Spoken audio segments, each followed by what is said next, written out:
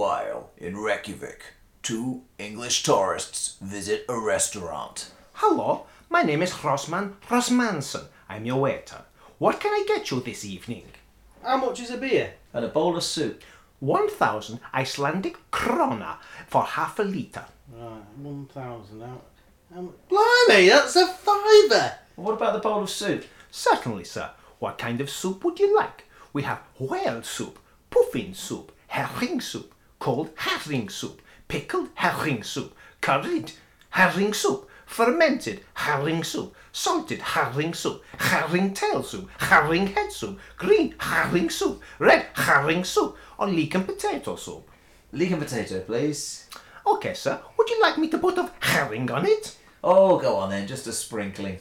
Right, so how much is it for 2 bowls of soup? That's 50,000 Icelandic krona. 50,000 krona?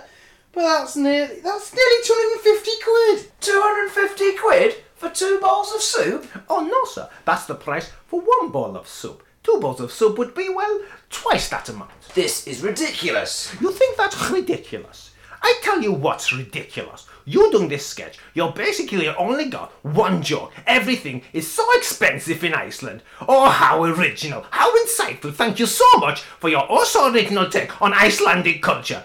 I mean, really, is that it? Is that all you've got to say about our entire nation? Oh, why does everything cost so much? I'll tell you why. We make it expensive to dissuade many people like you from visiting our beautiful, sparsely populated country. Good point. But I still can't afford to eat anything in here. I'll just eat these little white squares you've kindly provided in the bowl on the table. Yes, and I think I'll just eat this piece of card with a list of available food on it. I see, sir. So your order is then sugar cubes and eat the menu.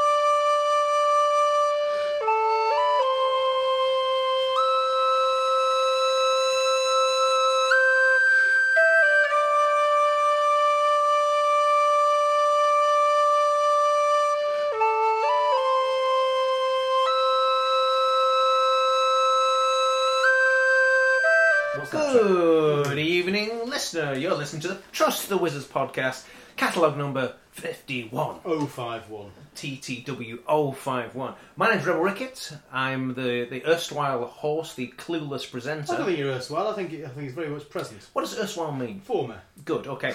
That's definitely not me then. And I'm joined by my fellow wizards, the Wizard-in-Chief, Mr. Kicker of Elves. Good evening. And of course, the one and only, the music impresario, the most knowledgeable of us all. I'm sure you'd agree. Yeah. Mr. Sharitha Garbanzo. Hello.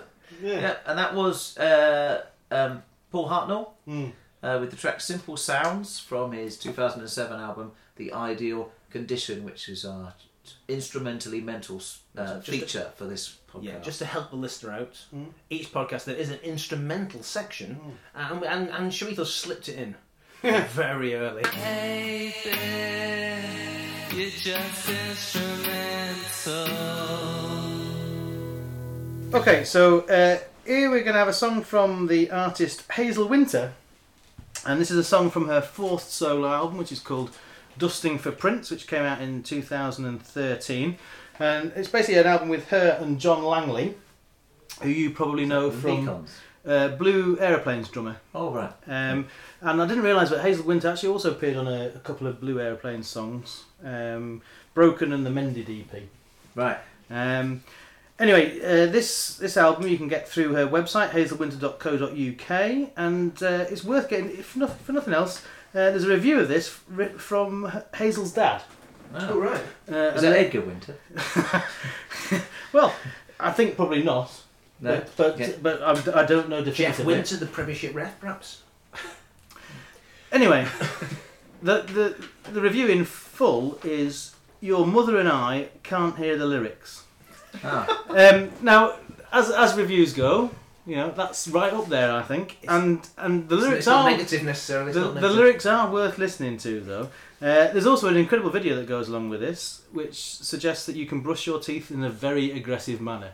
So this is And play drums in the bath. yes, Yeah. indeed. Yeah. That's not a euphemism. So this is Hazel Winter with YDFLM.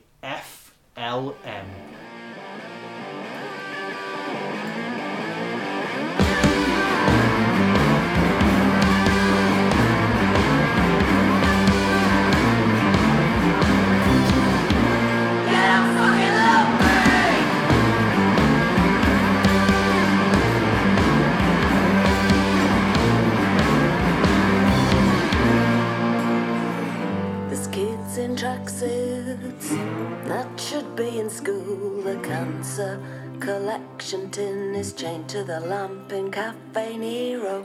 I'm opening doors to places I shouldn't be opening, and this siren song is pulling me backwards out of my skin.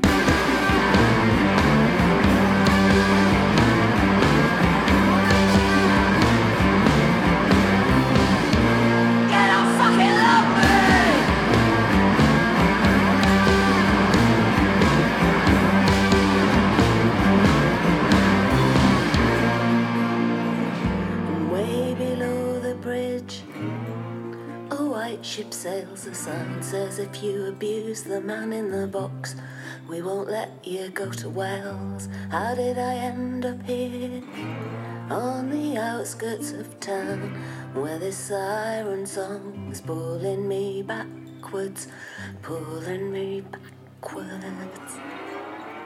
taking me down.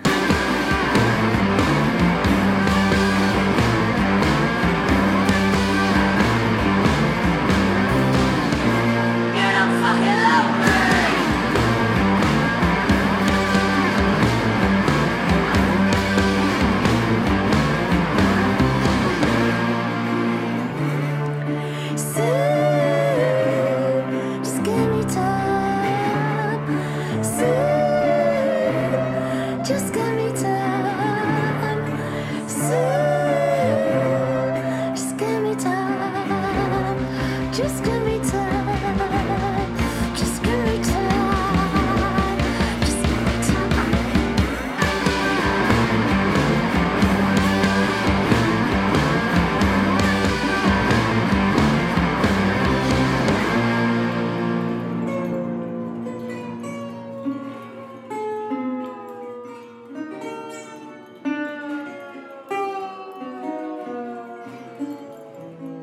lady saw Santa on the train to Severn Beach.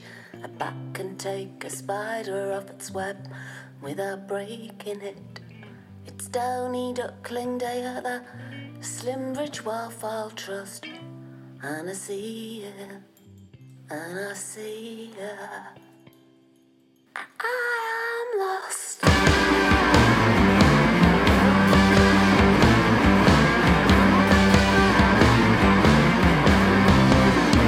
You don't fucking love me.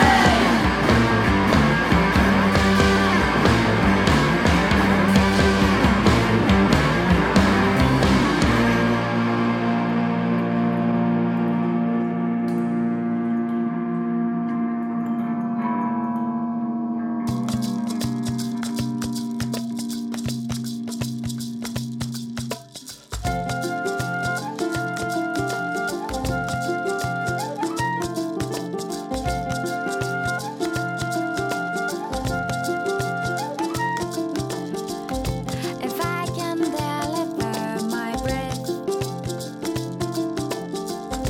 to distant unknown blue seas, I'll be very excited and exhale deeply. I'll exhale forcefully. When I've gathered everly in my body,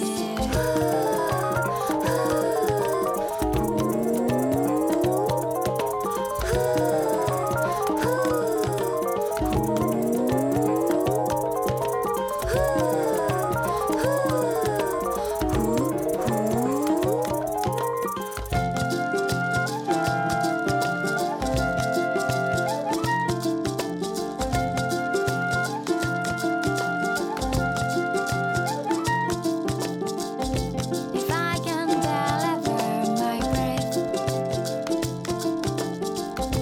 to distant unknown green things, I'll be very happy and exhale with my words. I'll exhale with the song.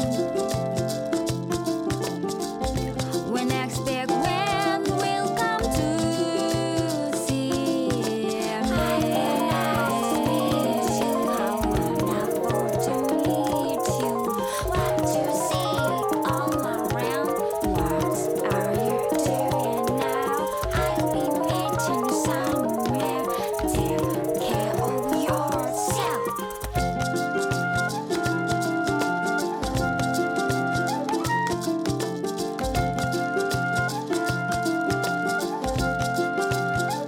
Once more.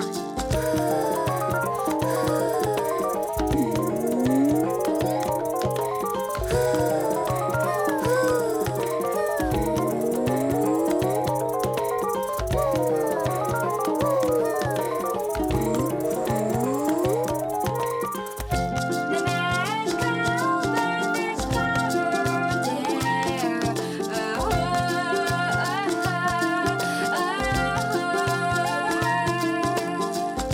Your magical bird is covered in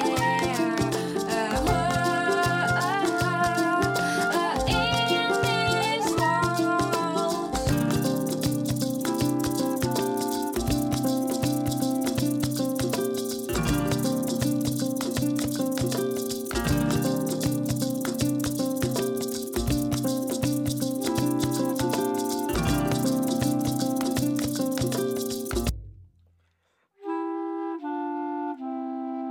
That was Magical Breath by Smile Down Upon Us from their album Smile Down Upon Us, released on Where It's At, Where You Are Records. You can get that from wiaiwya.bandcamp.com. And if you got through that, Yeah, Smile Down Upon Us are a duo. are they Japanese at all? Well, one of them is singer Moomlu.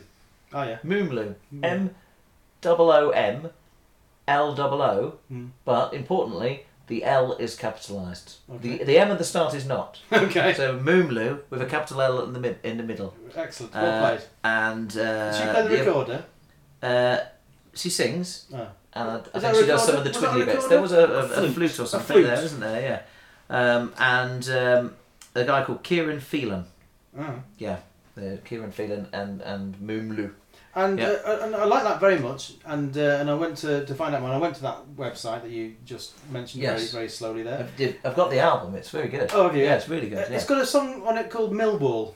It has, which it doesn't appear to have. I very nearly put Millwall on here, but it was. Are they it's not- Millwall fans? Is this the deal? Well, I don't know. supporting, I don't know. I don't think it doesn't seem South to be. Bermondsey's Doesn't seem to be related to the Millwall anyway. It's not about but talking of that, have you? I'm pleased to hear that you pronounce. We'll be coming on to quite a famous Millwall supporter later on, but I'm pleased to hear that you pronounced it as Millwall and not Millwall, because quite a few people seem to, especially people who support Millwall, seem to put the emphasis on the wall bit rather than the mill bit. Can you start I find that try it out. I've not Yeah. prepared to say Millwall. this word. Which is the Millwall. most hated club in the Championship? Oh no, Mill- that's Milton Keynes, isn't it? Yeah, it's true. Millwall. Millwall. Millwall, Millwall. not Millwall. Millwall. It annoys me in the same Millwall. in the same way that people who aren't from Newcastle, Newcastle. who pronounce it as Newcastle. Yeah. You know, that's not how it. You wouldn't say I'm going to Windsor Castle, would you? If you don't come from the north, you would say I'm going to Windsor Castle. So No, that's true. nobody Yeah. would say I'm going to Windsor Castle. That's not what I said, though, is it? Oh, okay. Yeah. We're But getting anyway, off the yes. point, So anyway. yeah. Yeah, so And no, before very that- so before that was half Japanese then, but it wasn't half Japanese. Well, the, yeah, the the song was band are Japanese. half Japanese. Yeah, Yeah. very good. I like Yeah. that. Like that. But And- Hazel Winter. Oh yes. What? That's a remarkable. Isn't it? It's a remarkable song. Yeah. Remarkable. So many. love me. Listen, Yeah. don't get upset about it. Yeah. You get down to her level. But utterly brilliant. Again, you listen to it just once, and it's so powerful. It's so but brilliant in its invention. I think what she's talking about. I think probably, well, let's say her character. I think they've been betrayed in love, and she's trying to move on to more mundane thoughts, and yet she cannot escape the fact that exploding through her brain is the sense of betrayal and rejection that is just boiling anger. So she's trying to focus on mundane things, and it's not working. No. And but it's totally believable. And Yeah. so, but then some of the concepts she enters into about, because I wanted to do my research and try to get into Cafe Nero and see if they do actually chain down the cancer tins. Yeah. And if they don't, so does that mean I live in a nicer area than she lives in? Right. And what did you find out? Didn't What find was out. the Didn't- results of your Didn't experiment? get that. I'm trying to remember. I tend to go to Starbucks, sadly enough, and they have a collection tin there, and I think it is, but it's not chained down. Right, it's tied to something. It's tied And I've down. tried to run away with it.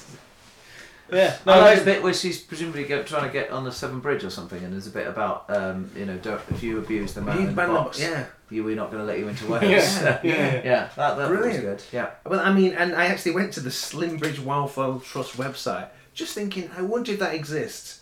And it's Downy Duckling Day, because that's another thing. I think it's and the vitriol in it sounds that it's a woman who's had children with this miscreant, Yes. who's been left in the lurch, and they're left to go around all these and keep their kids interested. Although Whilst all you the say time he's the betrayal. miscreant. You say he's the miscreant. If you look on this is the little booklet that comes in the CD. If you look at the picture on the back, I think you'll see that she's done time. She's going to prison, Yeah. isn't she? Yeah. There's like a Usual Suspect style mugshot of her there.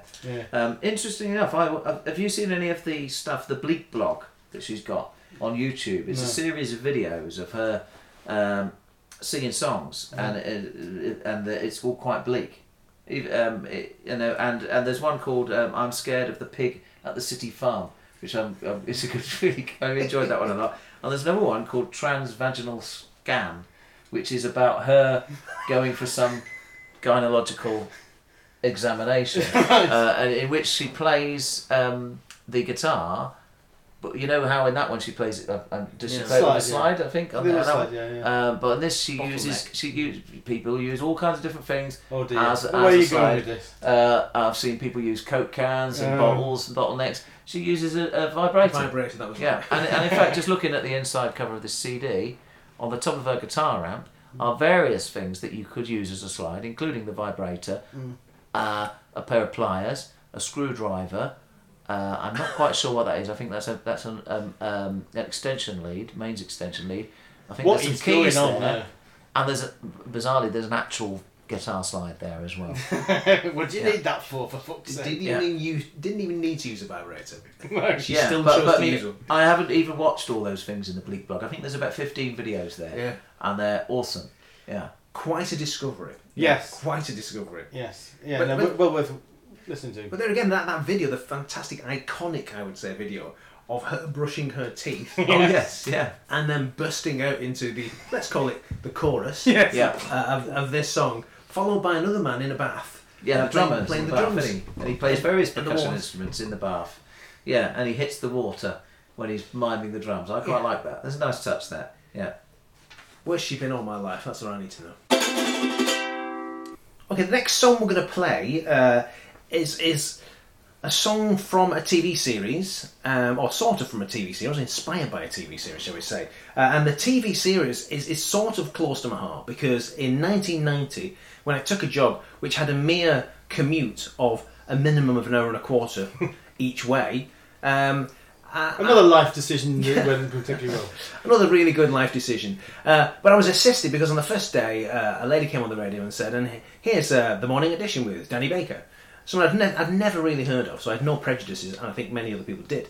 And he was absolutely hilarious. And so then for, must have been 3 years, for an hour and a quarter, or sometimes longer, every morning, listen to Danny Baker telling these amazing stories, and, you know, with his own strangely proletarian sort of twist on things. And then, of course, he went on to do 606, and even more, shall we say, controversial and confrontational football phone-ins. He got fired from the BBC at least 3 times. I followed him onto talk radio, doing Baker and Kelly up front, a football phone-in, the like of which you will never hear again.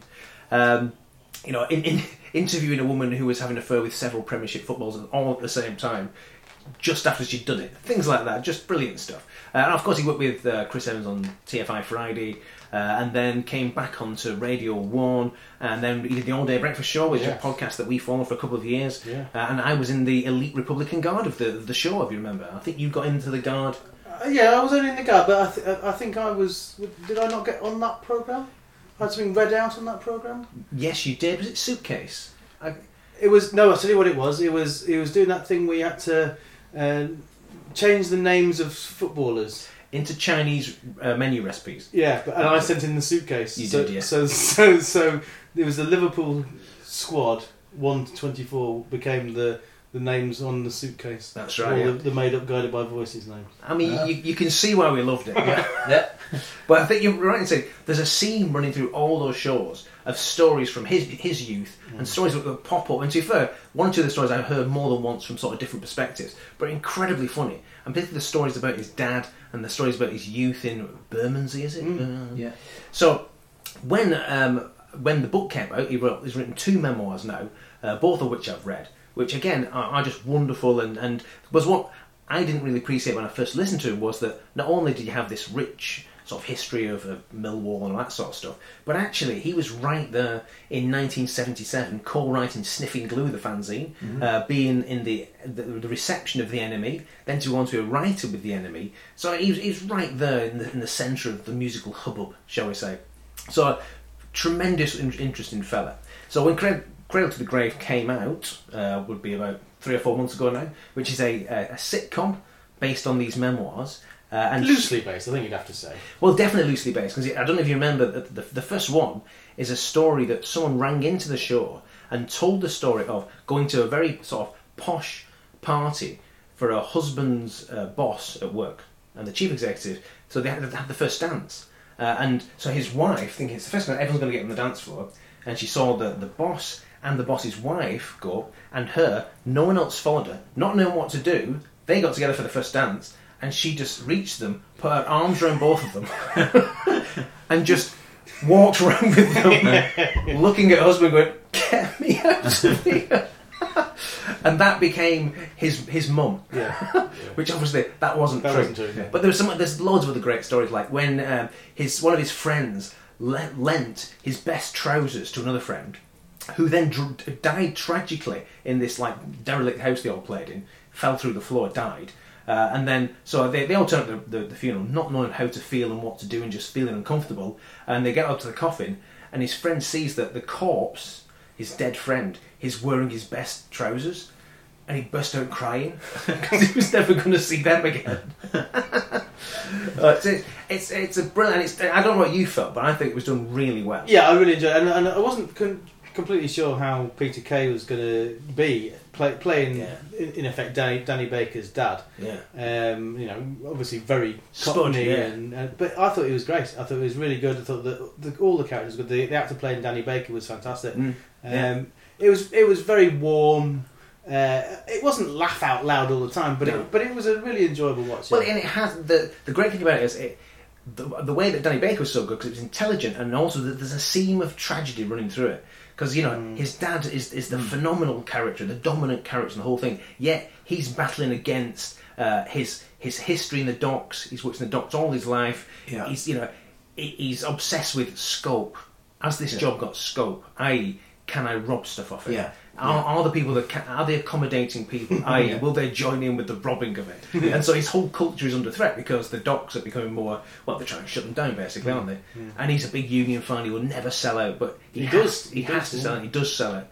It breaks him, then, doesn't it? Yeah, and so that hangs over the drama really well, I think. So you've got these incredibly funny stories, but then all the while there's this looming progression that life can't go on like this. Yeah. And no, it's a real trouble. But I mean, it's very well done in the sense that it's our childhood, isn't it? In a way, it's set in the 70s, and it's unapologetic. And no, absolutely. But it was so many things that you recognise from the the bikes that are going around, and the clothes are really well done. And just the records that everyone's sharing and lending to each other and all that sort of stuff, which it's part of our history too, isn't it? And I think it's very easy to relate to. And that's why I picked this song because the album's it's actually Squeeze makes some good pop records, don't they? And this is a good return to form. I think that Squeeze are the ideal band to do this, because not only are they geographically from the same part of the world, we went to school together, didn't they? Did they? Well, at least one of them went to school with. I'm agreeing with you. I've got no idea. No. Not Glenn Tulbrook, the other fella. Christopher. It was in the same school. Oh, I didn't know that.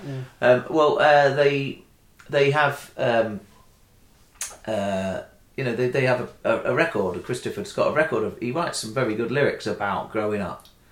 Have we played Electric Trains? We played that on the podcast. Yeah. That's one, but there's others especially from round about the era of Some Fantastic Place and Ridiculous and Frank and those albums. There's some really good songs about growing up and being a teenager, and he writes about that really well. And I actually haven't seen all the TV shows. I've seen about 3 episodes, and they're not next to each other. Mm-hmm. It's not The Wire. You're not going to miss. You're not going to completely lose track of where it's going because you've missed a couple of episodes. So I get the gist. I thought I agree with Peter Kay. Excellent. The story's great. I especially like Simon Day as the criminal hiding in his sister's attic for 14 months. Gets a 4-month prison sentence and hides for 14 months. Yeah, I love Simon Day anyway, but he was very good.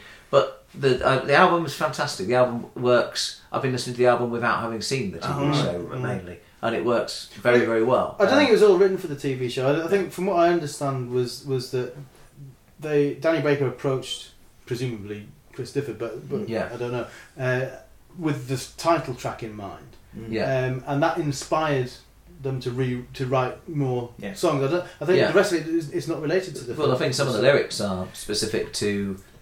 I think that they brought them actually into Glenn Tilbrook. Well, I think Glenn Tilbrook is a massive Hendrix fan, and there's stuff in there about wanting to play that. And there's going to be loads of overlap, isn't there, I would imagine. But it really works as an album. I think it's as you say, a return to form, certainly. Fantastic. And the reason I picked this song because so many things in the 70s about the culture and about the way the world was viewed then are absolutely maligned these days, and they seem to be, just sort of out of fashion, but also just frowned upon. Not unlike football violence has had such a bad press. And as it says in the song, we took a few black eyes, but believe me, it was good to be alive. Here's Squeeze with The Beautiful Game.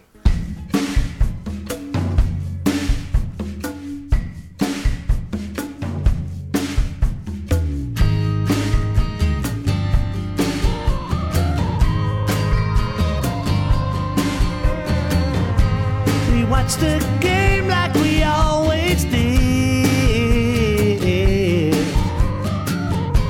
We seem to lose more than we win. The ref would sweat as we blame him, and then the fights would start out where the buses park. I dodged a few black eyes. Believe me, it was good to be alive.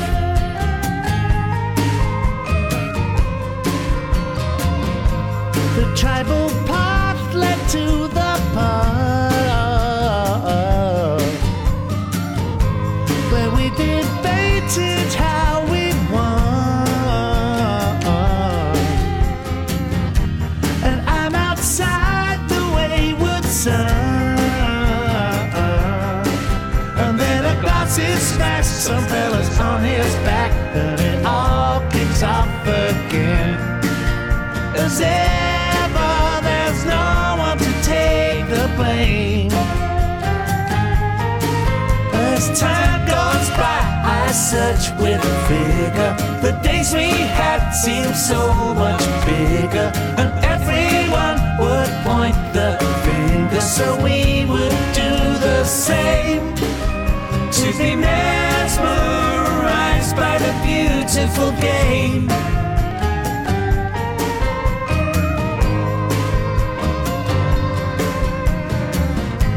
My old man passed down the flame of loss. The team we loved just gathered moss, and a rolling stone you wouldn't toss. But if we win or lose, we're in each other's shoes with blood upon our shirts. Believe me, you know how that hurts. As time goes by, I search with vigor. The days we had seem so much bigger, and everyone would point the finger, so we would do the same. To be mesmerized by the beautiful game.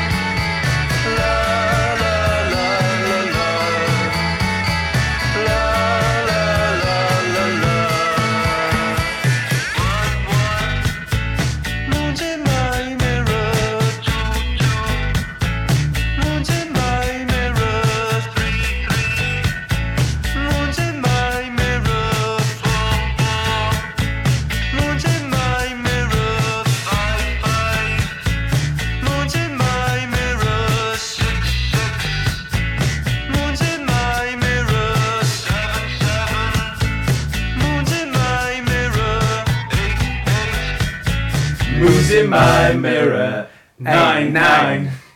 Moon's in my mirror, 10, 10. Moon's in my mirror, 11, 11. Moon's in my mirror, 12, 12. Fuck that. I was enjoying that. Yeah, that was H. Hawkline With? with Moon's in my mirror. Moon's in my mirror. That's Hugh Evans, according to his mother, but And according to anyone else. H. Hawkline. And that's from the album In the Pink of Condition, which came out this year. In the Pink of Condition? In the Pink. Uh-huh. In the Pink of Condition. Came out this year on Heavenly Records. There you go, I'll pass it over to you, Rebel. A lot of pink in there. A lot of pink It's his indeed. third album. Pink and shadows. And he's Welsh, is Hugh Evans. Never. Can I just interrupt you here? Yeah. Sid Barrett. Is he? Yeah. Yeah, he does look a bit Dead simple, ring, doesn't he? Yeah. Is he spelling it H-U-W? He is. Of course he is. Yeah. Yeah. And also on the album, fellow Welshist, and no relation of Simon, Kate Le Bon. Uh-huh. Are you familiar with... Yeah, she does her some work? stuff with Mannix. She does stuff with Referees. Yeah. Yeah. And there's a real feel of, Yeah. of Super Fairy Animals about that. Yeah, doesn't that's one of the. It doesn't. Isn't one of them? I think he's one of them. One of the Super Animals plays on his records as well. Oh, I don't know. You might recognise the name. Actually, Yeah, so I'll have a look in a minute. I'm not sure. They're all on there. Yeah, that's It's it, a yeah. brilliant album. Absolutely brilliant album. You got to say, there's some professions, there's some like organisations, and they say, well, they're renowned for their quality. You pick some of these records up, and the quality, the textures of the materials is just brilliant. You're talking about the sleeve, Yeah, the high quality card used on the paper. For the heavy record. Heavy record. It's a very Yeah. heavy record. They say it's heavy card. It's obviously an expensive card, but it's textured. All over it's Gatefold. textured. It's gatefold. It's pink. It's tremendous It is stuff. it's a Yeah. tremendous thing. Yeah. And it's one, I have to say, one of my favourite albums of the year. Very, very strong. So we may be hearing more from that. Did you mention the label or how you happened upon it? Heavenly, And Heavenly. We've played quite a lot of stuff from Heavenly, I think, haven't we? Or we've certainly Heavenly seen bands. Flowered Up were on Heavenly back in the day. St Etienne, Manic Street Preachers were on Heavenly when they first started out. Oh. Hooton Tennis Club have just signed to Have Heavenly. they? Yeah, Have yeah. they? They're going to be big. Yeah. They're going to be very big. Yeah, all kinds of stuff's been on Heavenly over the years. Yeah, There you the go. So, Rocking Birds, you remember them? the Rocking Birds. Rocking Birds. Is that Ted Chippington's band or no? No. Yeah. Nothing else. No. Yeah. Anyway, very, very good. And before that, of course, I wanted to point out that we've listened to Squeeze, who back together and still an octave apart. So a book review next. Unfaithful Music and Disappearing Ink is the new book by Elvis Costello. His sort of Bob Dylan chronicles, if you like, the story of his life. A book that I, despite being a massive Costello fanatic, have not read. Because I've asked for Christmas, I want an actual physical book of this With the CD, because it can come with a CD. As I say. Yeah, I don't think there's much on the CD I haven't already No. got. There's like one track from which is pre My Aim Is True or something. Right. I might get it with the CD. I might not. I might even get the audiobook and listen to Elvis reading his own story. But it's been very, very well received, very, very well reviewed, pretty much everywhere as being particularly. Oh, I'll tell you some of the stuff I've read about it, and you can say whether that it's very frank, and it's very it's interesting stuff about various musical collaborators, interesting stuff about various family things, his family history, and particularly his dad. Lots of stuff about memory and very obviously people in his family, his dad and his grandmother, both of whom suffered from dementia, and that was the spur that made Costello want to write this book. He wanted Before he forgets it, and he wanted his three sons to read the story of what happened in his personal life from his words, rather than in some posthumous biographer who might be telling you the reasons why his first marriage broke down or why other relationships broke down. Yeah. But at the same time, I get the impression from not having read it that he's not that. He said something in one of the interviews I read about where he didn't want to be bringing up stuff that was going to be upsetting to people, who don't really need these things being brought back up in the public eye 25, 30 years later. Yeah. What do you you've read the whole thing? Yeah, finished it? Yeah, absolutely. Yeah, and apparently it's 600 and odd pages. Yeah. Well, obviously I read it on a Kindle, so that didn't Yeah. really impact on me. Yeah. But I think I read it within maybe 10 days. Right. So it's It's a page turner. Uh-huh. And when you think about it, when I approach these sort of books, particularly from an artist that I'm absolutely obsessed with, and I'm not as obsessed with Costello as you, because I abandoned him some time of all this useless beauty. I didn't become as committed. Great album. Well, I missed it completely. I missed it completely, but now I realise I missed a hell of a lot more after that. Yeah. But what I really want when I read a book on music is to really get inside the creative process. I'd like him to take one song that I'm obsessed with, could be loads of them, and tell me where he got the first idea from, where the first chords came from, where all the lyrics came from, how he got the musicians together, what time the studio opened, what coffee they had in the tea, where they sat around the rooms, what they said to each other. I'm obsessed by that, and Does he do that? No, well, occasionally, but he's got a lot of songs, to be fair. Yeah. He's only got 690 odd pages, but there are moments in this when he absolutely does that, and it's so satisfying. I've done a bit of a miscellanea. Is that it? A miscellia. Scots miscellanea. You were right the first time. Yeah, so just some of the things that leapt at me, thinking, "Oh, really?" Because the song. It's a bit of a spoiler. Is he going to ruin it for? That's all right. I don't care. I'm excited. First one, The Angels Want to Wear My Red Shoes. Ah, yes. Good song. Indeed, a good song, but curiously enough, written in 9 minutes on the train coming into Liverpool, I think from Edge Hill Station to Lime Street. It entered his head, fully formed within that period, and he had the tune, all the words, and probably the chords that he thought, right, that's a good song. And then he had to repeat himself over and over and over again. Got to his mum's house, didn't say anything to her, walked straight in, got his guitar, played it so many times he knew he wouldn't forget it. Bang, there's the song. Wow. I thought, that's good, that's good. And then the pictures are brilliant. His dad and his granddad, I mean, they're so alike, so like him. Yeah. And they're all philandering minstrels, crossing the globe doing what philandering minstrels do. Philandering and minstreling. Just like himself. Watching The Detectives, it was inspired. Yeah, it was inspired by him working in a makeup factory at night. He'd do these long hours, and when you hear that and a couple of other songs around there's a lot of references to fashion type stuff. And so that's the inspiring kind of, but also couple that with spending 24 hours listening to the Clash's first LP, and you get Watching The Detectives. Yeah. Sunday's Best was a nod to Ian Dury and John Cooper Clarke's Reader's Wives. So he was putting those two instances together. Now, this might be too obsessive for yourself, I don't know, but the synth strings on the American single version of Allison, which if you listen to it, you're thinking, God, that's ruined that song. He insisted on putting that on because he felt that it was too easy for people to like Allison because everyone just liked it. So he thought, we'll put synth strings on, that'll test them. And indeed it did.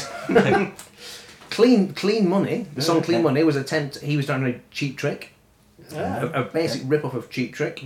The opening guitar line for Lipstick Void was inspired by Tom Petty's American Girl. Elvis, right, slept in the hotel in LA where Sam Cooke was shot. Right, this prompted the line, "Somewhere in the distance I can hear who shot Sam." Yeah. The Tropicana Hotel. Alan Bleasdale, right, he wrote Tramp the Dirt Down about Margaret Thatcher. He sent the first draft to Alan Bleasdale, who rewrote parts and sent back to him, became the finished version. It's great stuff, isn't it? No, you'll hate this one. The song I Thought I'd Write to Juliet, from the Juliet Letters, was a verbatim transcription from a letter from a female soldier who was serving in the Gulf, who wrote to Elvis Costello, said, "I thought I'd write to you." He changed his name to Juliet, but the rest of it, more or less, was verbatim transcript from her letter. Still shit though. Please yourself. Interesting now. That's the stuff in it where you just think, wow, I really want to know that. So that was fantastic. The structure of it, and you say good reviews everywhere. I read a review that said it's so frustrating because it's all over the place. It's not chronological. Yeah. I love that. Yeah. Like Neil Young's Waging a Hippie Peace is like that. Yeah. You never get bored because you think, you never think, oh God, have we got to go through school now? Well, the problem with so many autobiographies is I'm not that interested in your school days. I'm not that interested in your home life. I'm not that interested in your family unless it pertains. You know, the Morrissey one, we've mentioned this before. You're just kind of going, yes, this is all very well. It's very well written, and you're using lots of good words. But just get to the fucking bit where you meet Johnny Marr, mate. Just get to that bit. You know, that's. Oh, we never reviewed that properly, did we? It's a 600-page book and about 10 pages about the Smiths' career. But Yeah. I thought, I have to say, I know what you mean, and I, to a certain extent, I agree. But I enjoyed the Morrissey book mostly for the way it I enjoyed it. evoked his childhood. Yeah. And it could have been a novel. Yeah. But for what it mattered, I mean, it didn't have to be about his. But I think there are pros and cons. I use the Morrissey was not the best example, but I read a lot, as we all do, read a lot of biographies of musicians, and you are just thinking, yeah, okay, so he went to this school and he did this and this, yeah, okay, get to the bit where he starts making records. Get together, Yeah. And he does, and he covers that. He describes it like his life went off like a Roman candle, and it must be frightening when you hit the trajectory of fame that he hit. And I think we've felt it, haven't we? we have. We've had to put up with it, haven't we? Yeah. But then he found in that situation, as we've many times, but journalist after journalist. Yeah. No, but he didn't have. We have management. Yeah, he didn't have a clue what to say. Yeah. And his persona that he sort of formulated to cope with all this was the snarling, avenging geek, which I love and spoke to me dearly. And it was a grave disappointment to find it was a complete accident, and it was just a coping strategy to get through the next 15 minutes. Yeah. But that became his trademark, and he does deal very well. I say very well. I've heard at least 2 different versions of the famous insults that he threw, not at Ray Charles, but at Stephen Stills, about Ray Charles, that he got absolute hold of the culprit, which he still can't remember because he was so drunk. Yeah. But obviously he did, and he admits it and apologises profusely for it. But he does say, which is a new perspective. He said, whilst it was an utter disaster in any scale of imagination, it probably saved his life, because the trajectory of where he was going. Just constant touring and constant, 4 a.m, drunken binges next day, that whole schedule. And he checked into it wasn't even like a clinic, it was sort of a hotel just away from everything after that, and he was just shaking because of the adrenaline high he'd been on for sort of 3 years. So he sort of had to come down from that. There's a great story about a guy he meets in there. He's not drinking, but he meets this guy who just talks all night. And so there's a line that comes out of that ends up in Deep Dark Truthful Mirror. Right. But watch out for that one. Yeah. But yeah, that's great. But the if you like the emotional body of it is about his dad. And whilst you're thinking this is a fantastic romp, through his life, and there's great stories in there, and he's answering a lot of the things about misogyny and Ray Charles and that sort of stuff. There is a strand of his father's life, and then when it sort of lands on the emotional cortex, if you like, of the book, is when he's talking about his dad's death. And that's kind of a whole chapter on its own. And that is perhaps, it takes you by surprise because it is so moving and could be a climax in itself. And what was really weird, because it's taking you along, and just as his dad's giving his dying breath, he said a voice came to him they didn't even recognise as his own. It just said, "I love you, Daddy." And you're thinking, crikey, this is crap. And actually I thought, sure, the book ends there. It doesn't end there. And in some respects that's a shame. But then he goes on to talk about parallels with his recording career there, aren't there? He's just stumped. Then he talks about lots of the other people that he worked with, likes of Paul McCartney, and he really gives kind of a chapter to a lot of that. Whilst that's the bit really I didn't know much about it, it's almost like I'd lost him to America. I didn't realise how popular he was up there in a way, and how he... So his chat show and all that sort of thing. Spectacle, it's a chat show, but Saturday Night Live, constantly touring over there with the Thingy and Sugarcane and the Imposters and James Burton and all those really famous music, classic sort of jazz, blues, R&B musicians, which you'll know tons about. I didn't know a lot about. I just an album will pop up every now and again, and I sort of think it's all right. But and in some respect, I mean, one of my I sort of had misgivings in the sense that that it sort of felt like a a sort of a celebrity junket thing going on there with all the. To be fair, if you're going to be on a junket, be on with Bruce Springsteen, Aretha Franklin, and Solomon Burke. Fair enough. But, it did feel like, and there's the stories about Aretha went on. Oh, how could I possibly follow Aretha and Solomon? You think, well, yeah, but it sounds like Diana Ross might say that. These are quibbles. Yeah. These are quibbles. And I think what I really didn't know about was his role in the Katrina disaster. Because after that, he got together with Alan Tucson, which bizarrely enough, he was recorded with Yoko Ono. He did the song, not Watching the Wheels, but he did a song for Yoko Ono, which then he recorded for himself. And they said, well, who do you want the record? And he said, well, Alan Tucson. Thinking, well, I'd never get that, will you? Yeah. Anyway, Wheels Within Wheels, phone call. Alan Tucson turns up at the recording studio, and they become, best of friends. When Katrina happened, Alan Tucson was displaced by the flood, and it was then because he legendarily never left New Orleans. New Orleans, yeah. He never left there. His recording studio was there, and he had to leave because his recording studio didn't exist anymore. And he was sort of picked up by friends some days later, and Alcacel hooked up with him. And when they could, they returned back there and recorded an album, which then was sold for charity to help with the relief effort. Yeah, I knew nothing about that, and it was again quite a moving story. And you think, well, fair play to you, Elvis, and great they did that partnership. And I saw them on the opening date of that tour they did together, which was a kind of a hybrid of Costello's band, the Imposters, and Alan Toussaint's band. And Alan Toussaint is a New Orleans R&B / jazz / soul musician who wrote all of Lee Dorsey's hits and loads of other hits from in the 50s and 60s. And he's got, if you're in New Orleans and you're a professional musician, you're going to have some shit hot musicians in your band. And they were absolutely amazing. And it was at the Picket, which is a much smaller venue because it was like a little warm up gig before they played. It was fantastic. And as we were recording, Alan Toussaint has unfortunately died today, aged 77. So I guess this next song is as much as anything a tribute to him. Strangely, on this sad day, and it's The River in Reverse.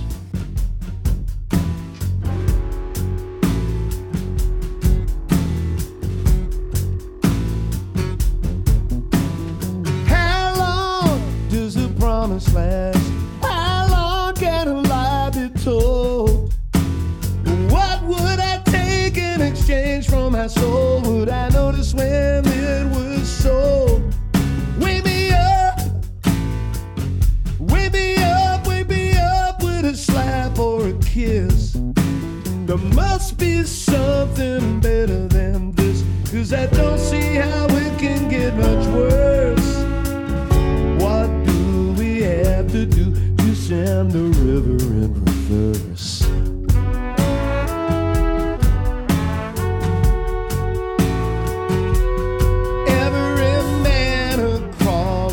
Snake. Every girl a half a heartbreak. Every woman sold into shame. To any son without a name. Are your arms too weak to lift?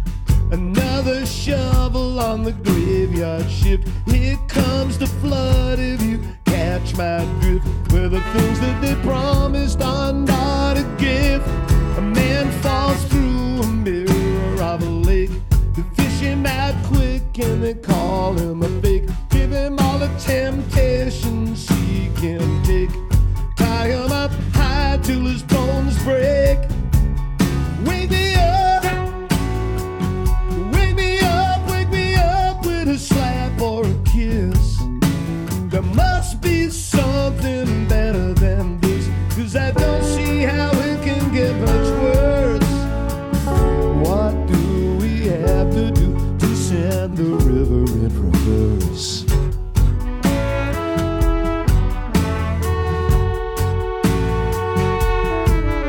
Thought I heard somebody laugh. Look out your window. They're chasing shadows in the dark. They're counting widows. I felt a sliver of a glass. Saw the crossing splinters. Felt the truce of spring. the trench of winter. So count your blessings when they ask permission to govern with money and superstition. They tell you it's all for your own protection, till you feel your own reflection. But the times are passing from illumination, like bodies falling from a constellation. An uncivil war divides the nation. So we'll raise the tape on the final ape, running down creation, running down creation. Wake me up, wake me up, wake me up with a slap or a kiss. There must be something better than this. Wake me up with a slap or a kiss. There must be something better than this.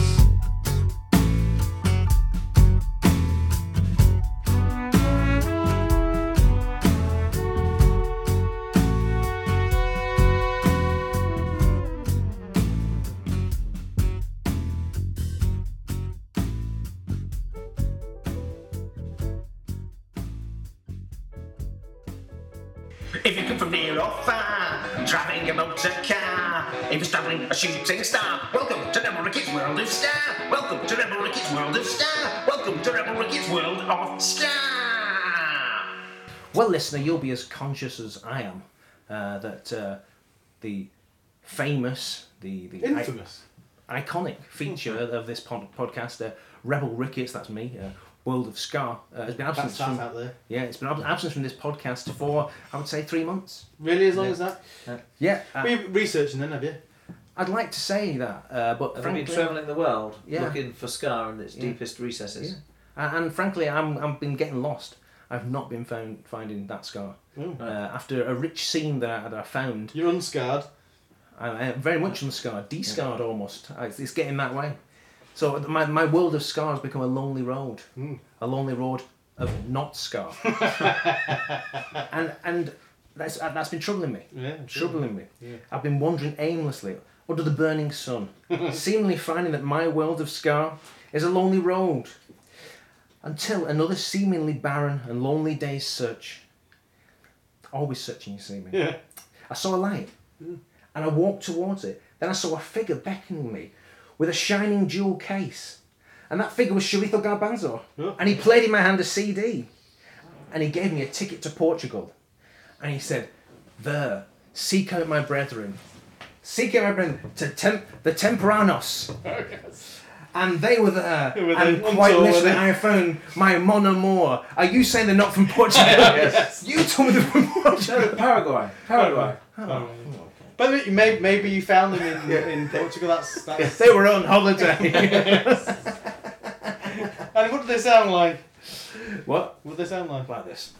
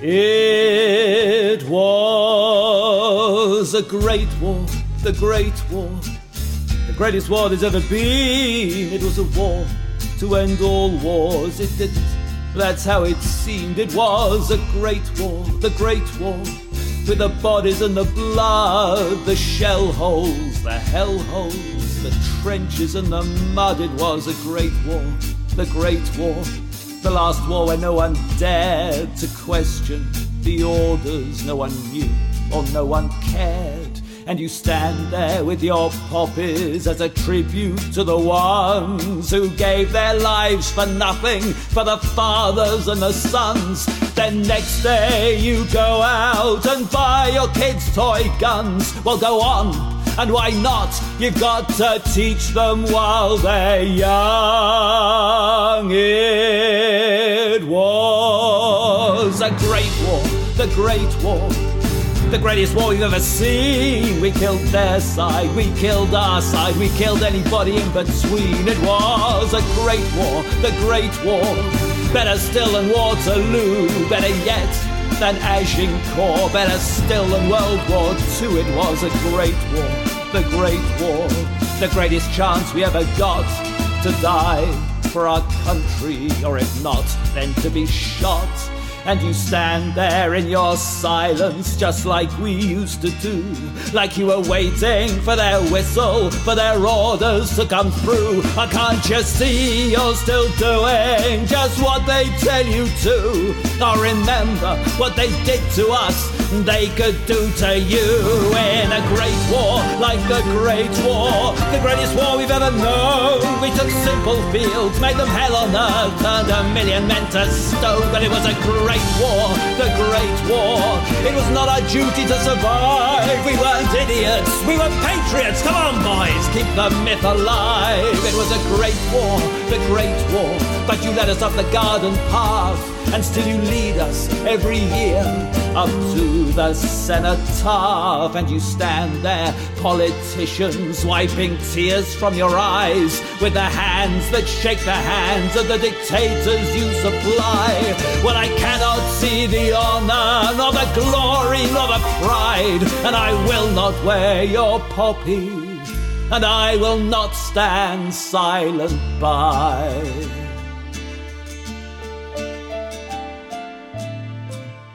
So, it's Remembrance Sunday last weekend, so that was The Great War by Philip Jays from his new compilation. How do you spell that? Jeays. Oh, yeah. And the website is... The website is www.jeays.com. This is a compilation CD that's come out fairly recently called The Widest Walk, The Songs of Philip Jays, Volume 1. He's done about 6 or 7 albums, I think. He's a kind of... I've seen him live many times, but a long time ago, because he's a friend, funnily enough, of Jeff from Radio KWG, who we played. So back in the old days, I've seen him play in Jeff's garden, little impromptu festival type gigs, and also at various spoken word and poetry clubs and things like that. He belts it out. He does belt it out. He's kind of very much in the vein of he does a few. I remember him doing some Jack Brel covers. I have a vague recollection. Well, I was going to say Scott Walker. Yeah, Scott Walker, Jack Brel. I have a vague recollection of sitting in Jeff's garden, quite drunk, and him playing some Jack Brel covers. So that kind of thing.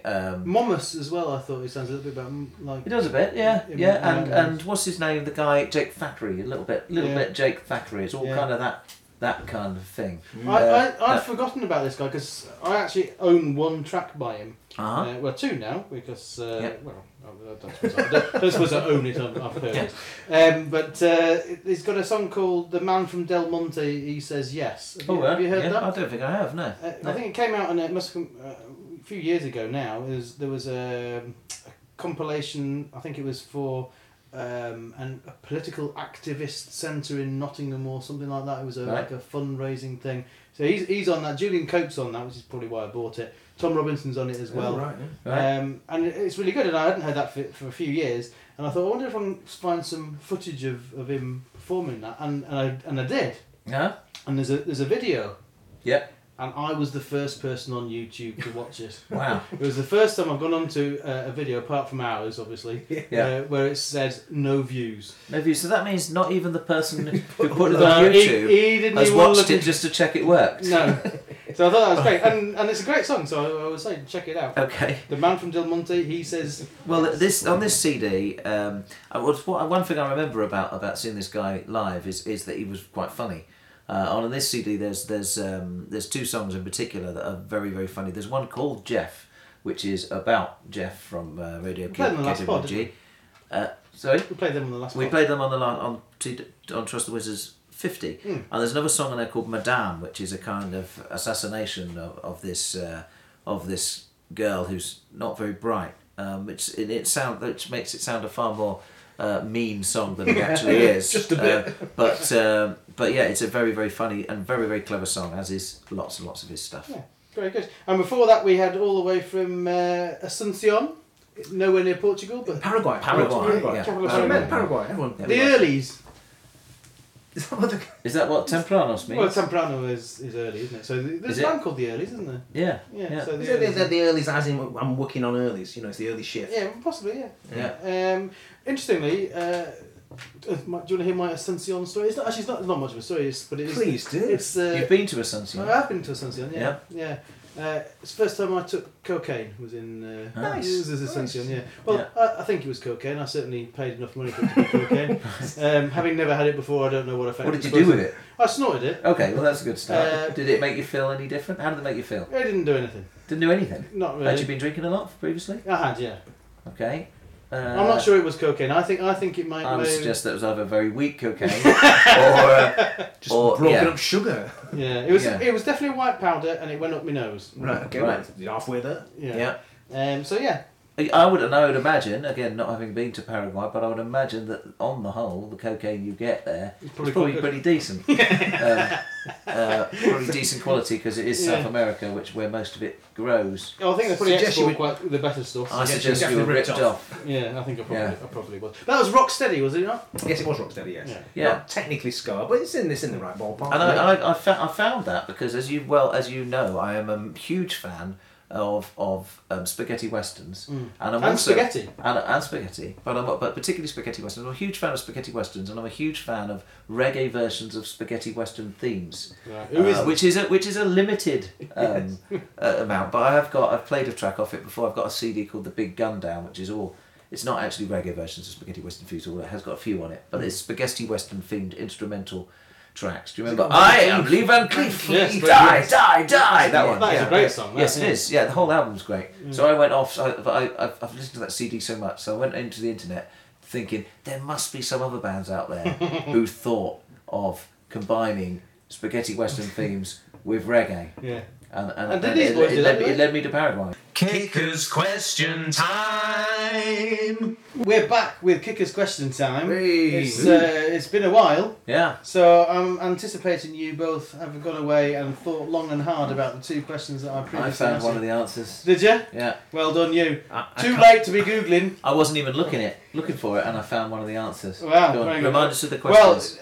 I'm surprised you didn't know, actually. But yes, my first question was, what is the partly obscured badge that Bruce Springsteen is wearing on the cover of Born to Run? Well, I was reading an article about the 40th anniversary of that album's release, Oh, yeah. which was a month or so ago, and in it said that on the front cover of the album he's wearing an Elvis Presley badge, and which you can't really see. And then I was reading that and I was thinking, no, I'm sure someone was talking about that recently. and then about 3 weeks after that, I remembered. Oh, it was fucking Kicker's Question Time. Yeah. That's what it was. That's where I'd heard it before. So So that's an Elvis Presley fan club badge. yeah, Yeah. that's Is right. that yeah. on between the two pickups? No, it's behind It's behind I think it's mostly obscured by a guitar strap. Yeah. You can't really see it, but there's some other photos from the same session where you It's can much see the clearer, badge. Yeah. So that was the first question. So well done to you, Chirito. Poor.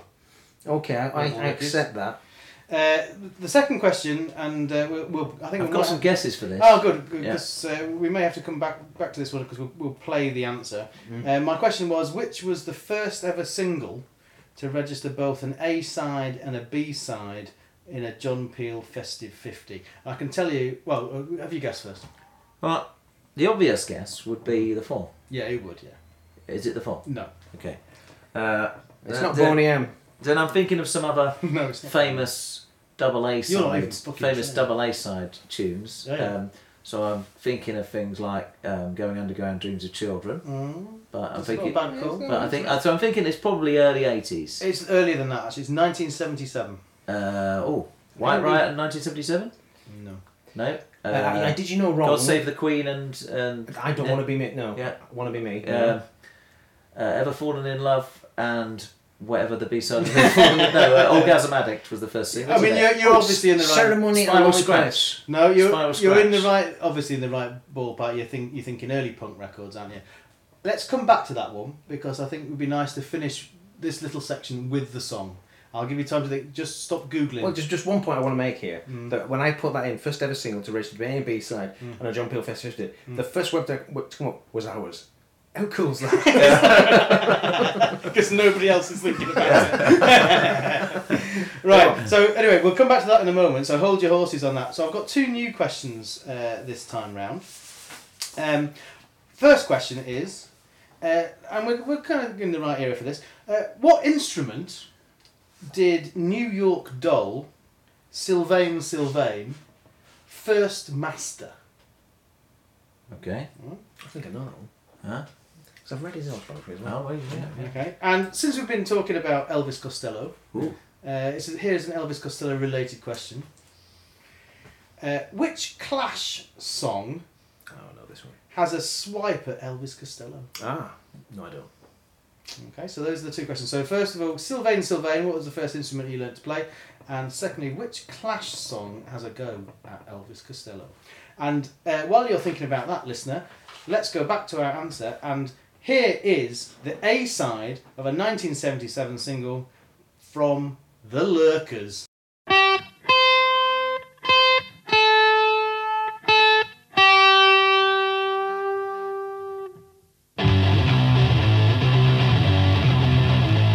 Shadow, shadow, shadow, shadow, shadow, shadow, shadow.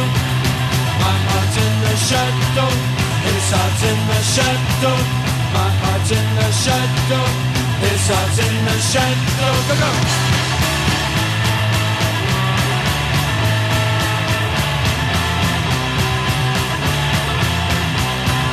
I heard you got a new boy. He got Bob and me. He's lots of fun to have around. He's got lots of money. Shadow, shadow, shadow, shadow, shadow, shadow, shadow. My heart in the shadow. His heart in the shadow. My heart in the shadow. His heart in the shadow. Oh no.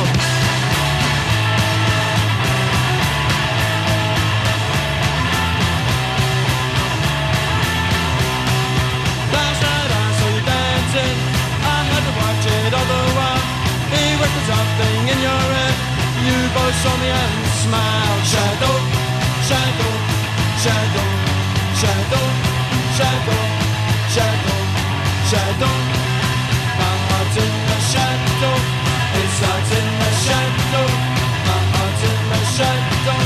His heart in the shadow. Oh, oh.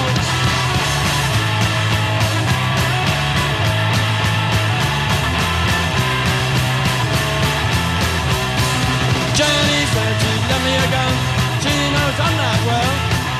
Then I shoot that boy in the legs when he comes to ring your bell. Shadow, shadow, shadow, shadow, shadow, shadow, shadow.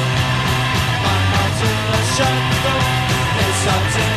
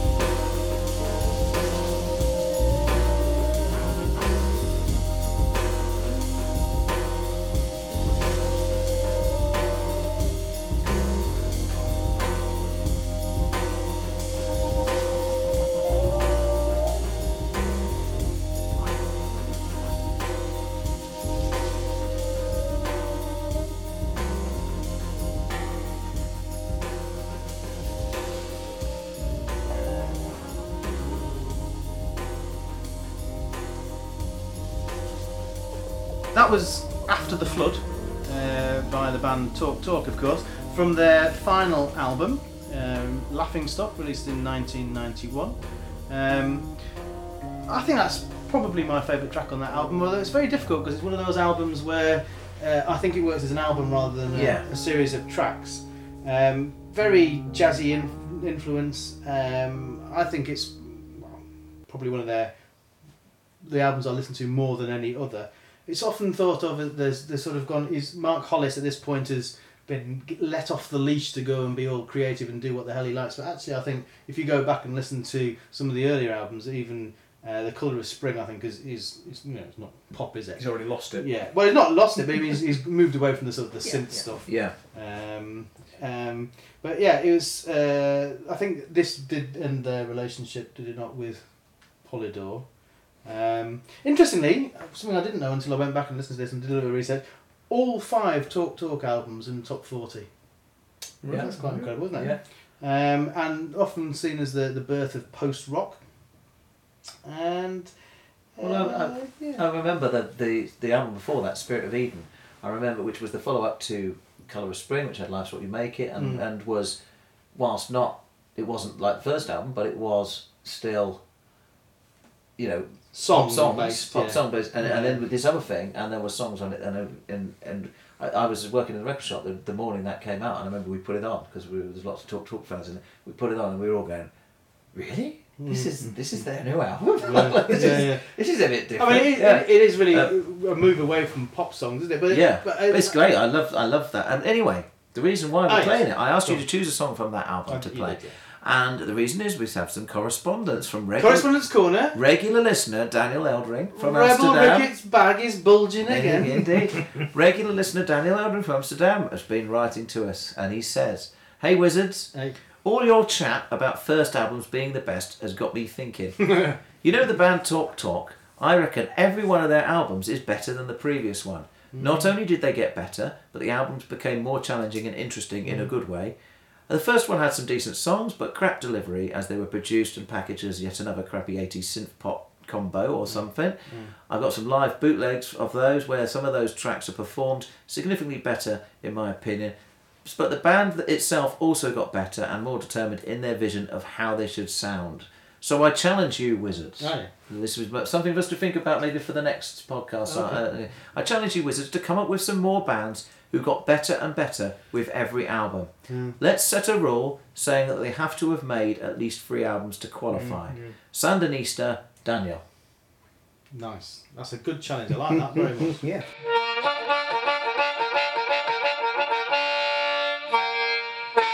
We're going to play a song next from the Primitive Hearts, who are from Oakland, California, who I first became aware of through FDH Records, which you can find out more about on fdhmusic.com or fdhrecords.bandcamp.com. They have an excellent sampler, FDH/Suicide Bong Sampler 2014, Name Your Price download, 20 fantastic punky poppy tunes there for your oral delight. Eric from FDH Records. Aural. Pardon? Aural, not oral. It's pronounced oral, isn't it? Aural. I've never heard anyone pronounce it that way. Have you ever heard anyone pronounce it that way? Oral? No, we're talking aural. No, but very much aural they're spelt, pleasure, not they're oral spelt, pleasure. they're We're not having any differently. oral pleasure. No, we want aural pleasure. They're spelt differently, but they're both pronounced the same, those two words. I think you need to differentiate. If you're telling people to go to this website for oral pleasure, they're going to be Can we disappointed. park that issue? Okay. Yeah. Can we move Okay. on? Anyway, so Eric from FDH Records is very kindly. I bought a CD which we may well be hearing on the Best of 2014 podcasts, and I've been listening to lots and lots of stuff on this label, and it's all fantastic. This song is from the High and Tight EP by Primitive Hearts, and this is called Believe Me.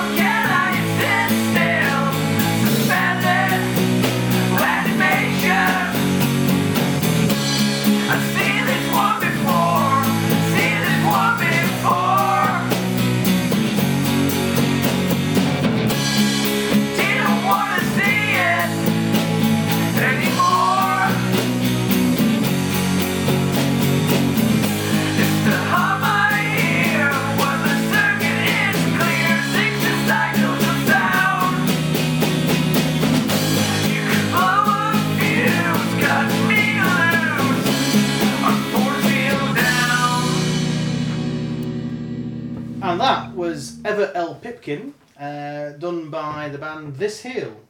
And you'll recognise that song, of course, Will we? as a cover version, will you? Nope. Blank faces all round and here. Mm-hmm. Well, that was the sound of Martin Munson Schustrand and his imaginary friends covering Man or Astro Man. Yeah, a Man or Astro Man song with lyrics. Yeah. Really. That's why I didn't recognise it. Yeah. I didn't even know they had any songs with lyrics apart from little samples of B-movies. There and you stuff. go. Yeah. A song about listening to music, of course. I don't know who Ever L. Pipkin is or was, but perhaps we can get some correspondence going on that. See if I can find out. Before you do that, actually, if you're going to go onto the interweb, I suggest you go to the website thisheel.bandcamp.com, which is where you can find this EP. This is their second EP called This Heel 2. The first EP was called This Heel. No number one there. Yep. But have a look at the cover. Could you describe the cover? There's a man Yeah, who's DJing and talking into a microphone. there is. I'm guessing from his attire and his haircut and his sideburns that he is. It's 1974 or thereabouts. I think you might be right. That is Martin's dad. Is it? Yeah. Yeah. He's a pretty cool looking dude. It is a cool He's looking got dude. a little bit of a look. He's kind of looks a bit little cross between Stan Bowles and Johan Naskins. Wow. Yeah. Those are two cool fellas. Yeah. Yeah, no, he's got a look going on. Yeah. So this is, as I say, the band This Hill, and actually Martin is also behind the band Dog Paper Submarine, who I'm very fond of. And he was previously in the band, an instrumental trio, funnily enough, rather brilliantly called the Martin Munson Schustrand Trio. I believe there were three of them in the band, but I'm Can't be I sure am he's guessing. They're called Martin Munson and Stuenstrand.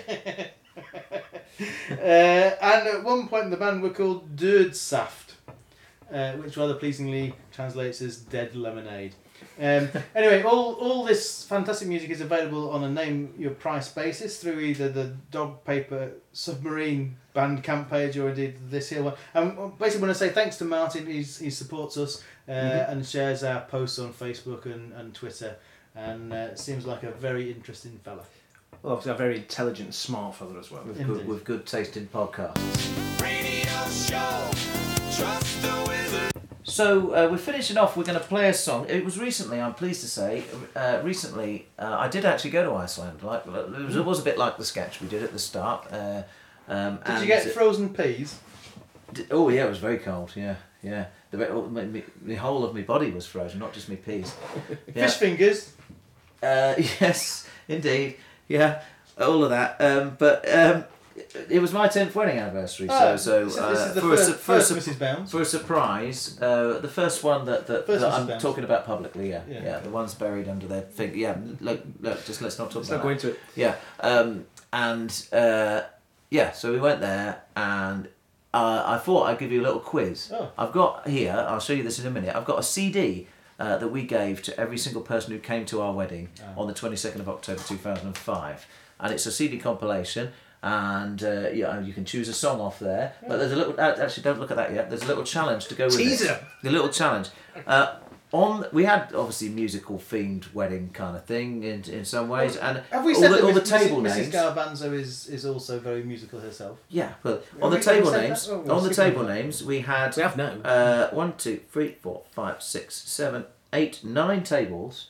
Each one was named after a band. So I'd like you to see if you can guess the 9 bands we had. The Smiths. The Smiths, yes, very good. The House Wedding Martins. presents. The House Martins, very good. Wedding present, no. No. The Attractions. The Elvis Costello Attractions, very good. Yeah. The Clash. Yeah. The Clash, very good. Yeah. Got to think Mrs. Garbanzo now. Yeah. Not Massive Attack. No. Porter's Head. No. Where you get the idea that Mrs. Garbanzo is a massive fan Crowded of the House. Bristol sound? Mrs. Garbanzo does love Crowded House, but no, they're not. They weren't there. Glenn Campbell. Proclaimers. The Claimers, yes, good. What Yeah, have we got yeah, now? yeah, Only 2 people on that table. yeah.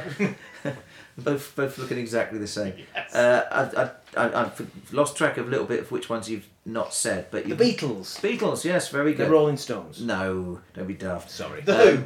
No. Oh, you wouldn't be allowed that. No, one. Mrs. Garbanzo hates the It's Who. Who, Yeah. Yeah. The Supremes. I'm As to thinking of Mrs. all Garbanzo. women, Don't they? All women hate the Who. Yes, they do. I think Yeah, generally yes, they're that's really the most Yeah. male fan based band of any band in the world. Possibly I should Guided by Voices is think. another. Okay. Yeah. Susie and the Banshees. No, I think the ones you haven't got are Radiohead, The Cure, and I don't think you said Pixies. No, we but other than that, I think you got we them all. did quite well there. And there's a reason why I didn't want you to see the CD because they're some all of those there. bands are on here. Yeah. So this Can is I just ask you? So Yeah. it's your wedding CD. yes. So there'll be temptation to go for a lot of romantic songs. Minnie Riperton, Loving You, is easy because you're beautiful. That sort of Yeah, thing. yeah. Well, Did you go for that? the idea. I mean, obviously you don't want to be putting, Making people Kelly's song. I hate you so much right now. You don't want that. You Like, don't put that fucking in- love me. Yeah, exactly. That would be inappropriate. So yeah, we did attempt So to combined to attempt. Right, I think we should play that. Are you happy with that? Another Girl, Another Planet. No. Love Song, The Cure. No. Universally Speaking. Oh no. God, we're gonna have to go through them. Just tell We've him. done these. Oh, I see. We've got to the end. No, I think we should play Joni Mitchell. No. Let's play Nick Cave. Breathless.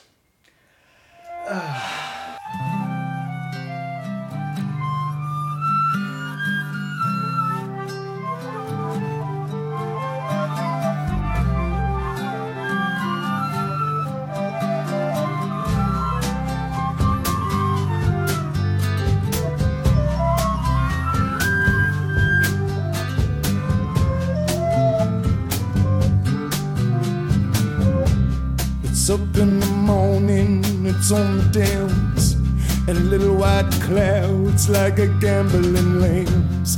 And I am breathless over you, and the red-breasted robin beats his wings, his throat it trembles when he sings, for he is helpless before you. And the happy hooded bluebells bow and bend their heads all down, heavy by the early morning dew, at the whispering stream, at the bubbling brook, the fishes leap up to take a look, for they are breathless over you. Still your hands, still your heart, still your face comes shining through, and all the morning glows in you. Still your mind, and still your soul, for still the fire of love is true, and I am breathless without you.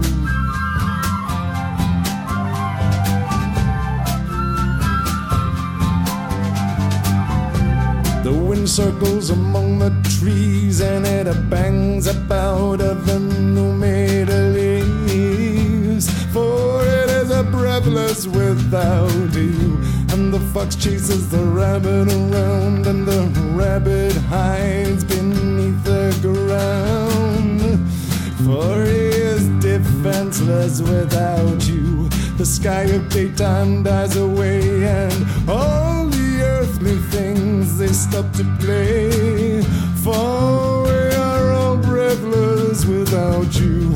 I listen to my shuddering bones, and the blood in my veins, the wind in my lungs, and I am breathless without you. Still your hands, and still your heart, but still your face comes shining through, and all the morning glows in you. Still your soul, and still your mind, but still the fire of love is true, and I am breathless without you.